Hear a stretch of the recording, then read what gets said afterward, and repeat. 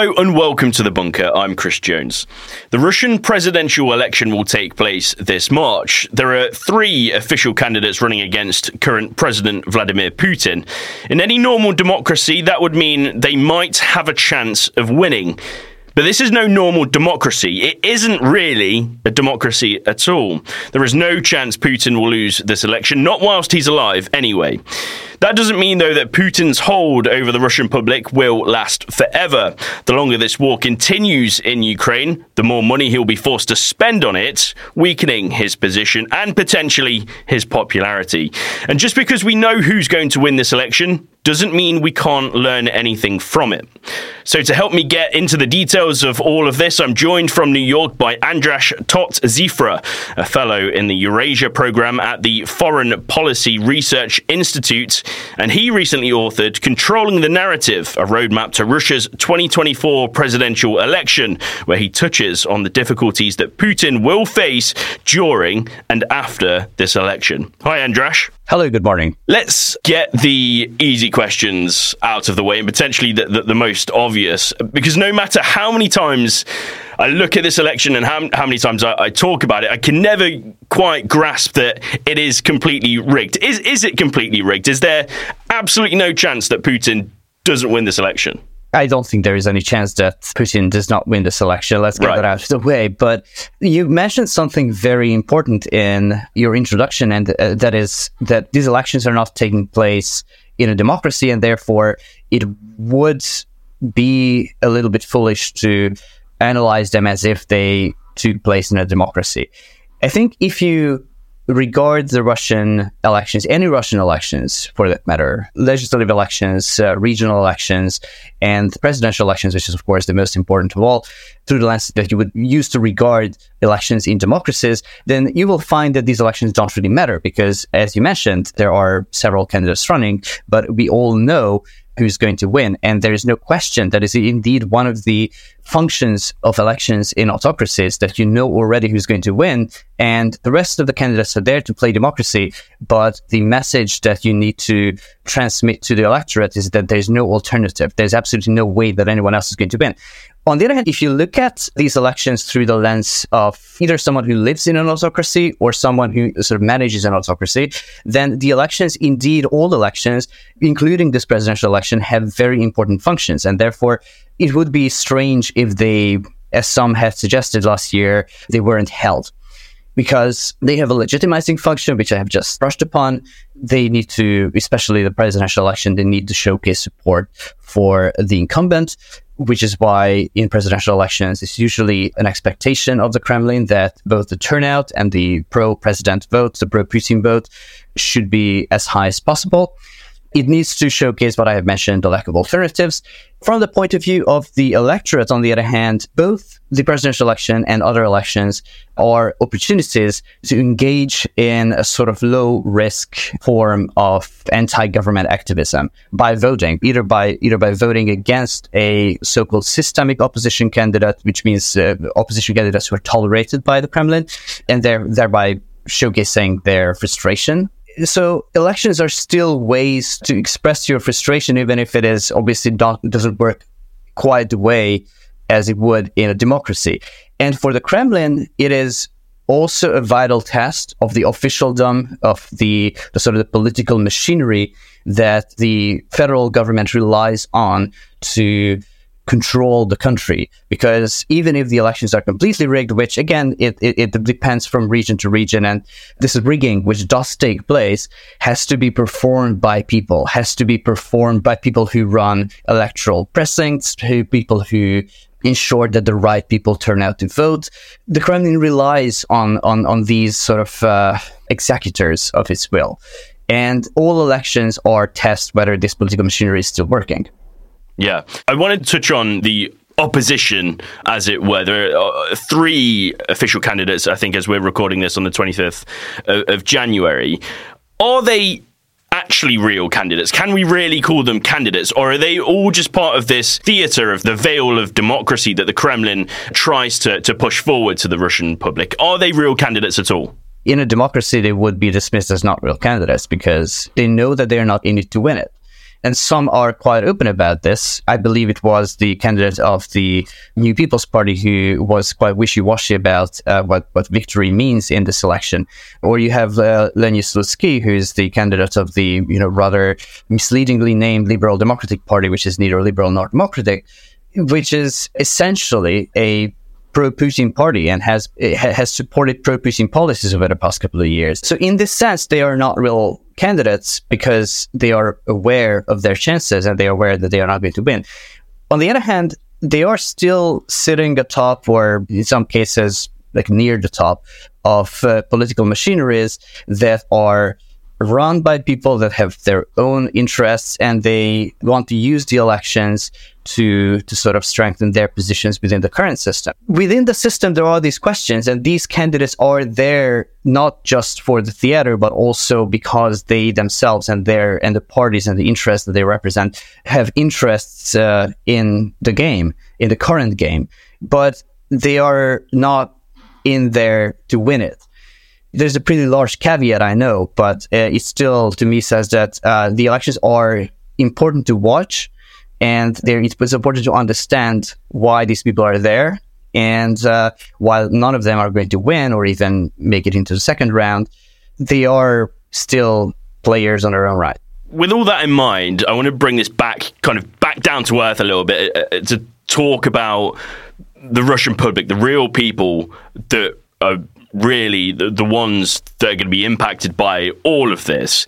If these candidates aren't real candidates, to what extent do people in Russia feel that they can actually vote for who they want to support if they know that these candidates aren't real? Surely there's just a feeling of just endless pointlessness of going out to vote then. One of the challenges for the political technologists of the Kremlin is to drive up turnout to an extent that suggests a huge political support. So every election cycle, the Kremlin has both changed rules of elections in order to sort of make it easier to engineer this result, and also local political actors, regional governors, also are expected to play their part and lure people to the vote. So I think we have to also mention that at this point, there is one candidate in the race who drove up interest over the past couple of weeks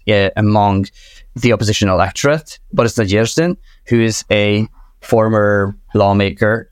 Now Nadezhdin is running on an anti-war ticket. And you may have seen reports of people queuing up in various Russian cities and abroad to support Nadezhdin's candidacy. And he indeed claims to have surpassed the minimal requirement of 100,000 signatures to be on the ballot. This does not mean that he's going to be on the ballot. There is a significant debate in Russian political circles and intellectual circles over whether he's a Kremlin project or whether he's just tolerated by the Kremlin at this point. But I think they would both agree, both sides of this debate, and perhaps also the Kremlin would agree, that supporting Nadezhdin at this point is a fairly low-cost, low-risk form of anti-war activism in the country at a time when more active alternatives of anti-war activism remain very risky and intolerably so for most. So this certainly, fosters interest in the election itself. Whether or not Nadezhdin is then allowed to actually be on the ballot, which I very much doubt, but we'll see. Time will tell.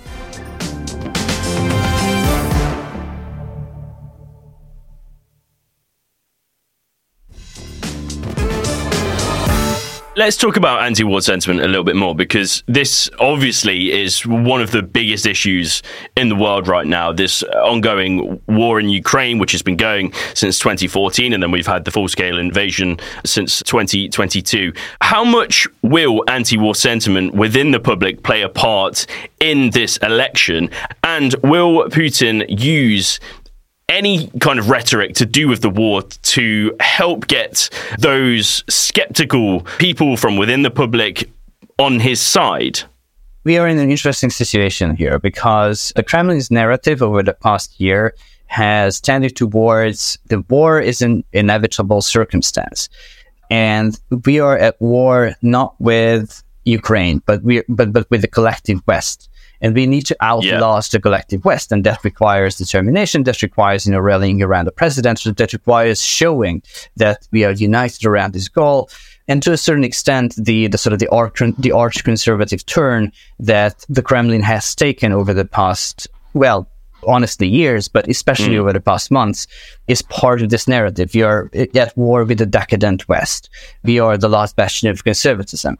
So the war is present in that sense, but the actualities of the war, the battlefield situation, the looming threat of a second wave of military mobilization. If you remember, in September 2022, the first wave of mobilization came as a shock to the Russian society and led to various protests and anti-mobilization activism in various regions. The Kremlin certainly doesn't want that, and doesn't even want people to think about that. So these aspects of the war, the Kremlin would rather people forget about. What we have seen so far is that apart from this civilizational conflict narrative that is in the background, but is not front and center, what the Kremlin would really like people to believe about this election is that it is business as usual, that there is a storm raging outside and we are in the middle of it, but inside we are safe and sound and everything is just as it should be, or as good as it could be under the current circumstances. And therefore it needs to project that aura of business as usual.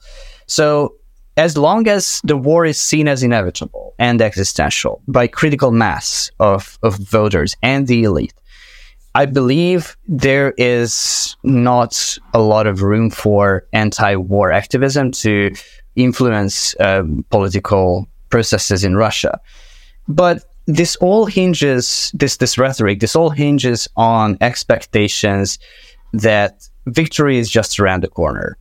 It is just, one or two military victories away in Ukraine, and then everything is going to get better. Then everything is going to get back to normal. You mentioned in there portraying an image of business as usual is a interesting way to look at it for me, especially as you know in your report that there were around 20,000 people detained for anti-war activity, and how Putin convinces the public that it is business as usual when there's that many people detained over their thoughts over the ongoing war. It seems like it would be hard to get across. But I want to touch on something else, not just the public. I want to talk about his inner circle as well. There's a lot of risks and obstacles for Putin during this election. Do you think that any of those risks that we know of or that we can see could lead to him losing the support of some of his political inner circle? And if he did lose some of that support, how would we even know? How would we see that? Well, this is the $1 million question, because there's very little visibility in what happens in Putin's inner circle. I would say that over the past year, events like the Prigozhin mutiny last year and the response to it by the Kremlin have certainly shaken the belief that Putin is on top of domestic politics, it would seem. But again, we have very, very little visibility into Putin's inner circle, and I'm certainly not the person to tell you about Kremlin inside gossip. But I would say that we need to make a difference between the security elite and the political elite at large. The security elite has indeed had a very good war in that it has been able to increase its influence over domestic politics. A lot more things are viewed through the lens of national security in Russia, politics, economics, and so on. For instance, if you think of the wave of nationalizations of various enterprises over the past months, on national security grounds, for instance, the security elite has seen its influence grow. On the other hand, when you think about the regional political elites, for instance, the regional officials who need to juggle a growing array of often conflicting priorities, who need to see that the same amount of money that the Kremlin would have been able to spend on regional development and projects which benefit local power brokers, business elites, and so on, now go on war purposes or now go on reconstruction of the occupied territories. This situation certainly creates imbalances and certainly creates winners and losers. And for Putin, I think the most important domestic task of the past year was to ensure that the continued war has winners, and it has a growing number of winners in Russia.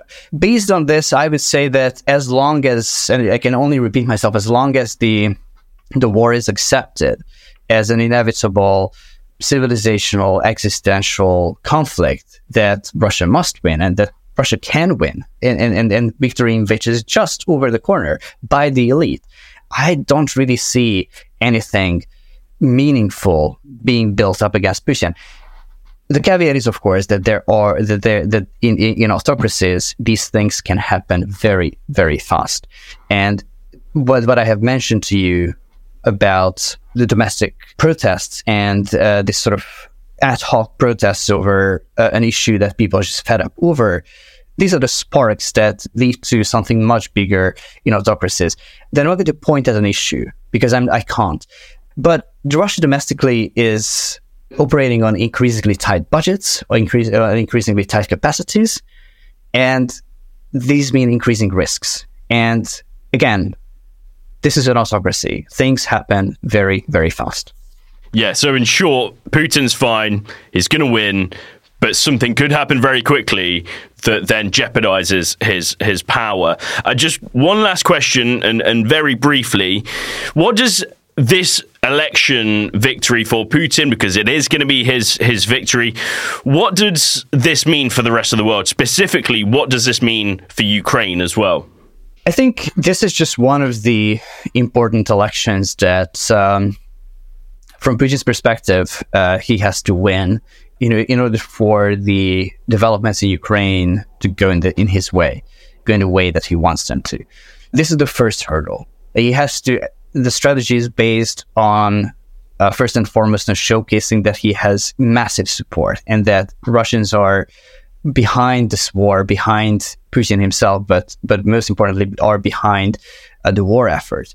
Once that's done, he also needs the West to decide that it's not worth supporting Ukraine because the Russians are too united. The Russians are more united than the West, and they are more determined, and they are more willing to spend resources. As I have mentioned, I think that would be the wrong conclusion because the election itself is going to show a large Putin majority nonetheless. That doesn't mean that Russians are not fed up. That doesn't mean that Russia does not face political risks and growing frustration over a bunch of other things. But it was certainly that's certainly the message that Putin will want to send. And then the second part of the strategy would be the electoral cycle that takes place in most of Europe this year, the European parliamentary elections, the elections in several European countries, and of course the United States. And those elections should rhyme, from Putin's perspective, with the Russian presidential election. While the Russian presidential election should showcase support for the war, the rest of these elections should showcase that the West is disunited and does not want to support Ukraine. It sort of creates this narrative that 2024 is the year when it finally turns. I think this is what Putin wants us to believe, and this is what leaders in the West should be prepared to counter with their own narrative and with actual decisions to showcase that the West is determined to help Ukraine get there. And I think knowing that the Russian domestic political situation is much more complicated and much riskier than the March presidential election results, the official results will show, is an important part of this. Yeah, as we've been talking about, the Russian election basically already decided, but that doesn't mean it's not worth watching. Andras, thanks for joining me. Thank you for having me. Listeners, if you'd like to hear more important conversations just like this, then why not back us on Patreon? For just £3 a month, you'll get all of our episodes first, ad-free, and a chance to get your hands on some of our exclusive merchandise. Thanks for listening. I'm Chris Jones, reporting from The Bunker.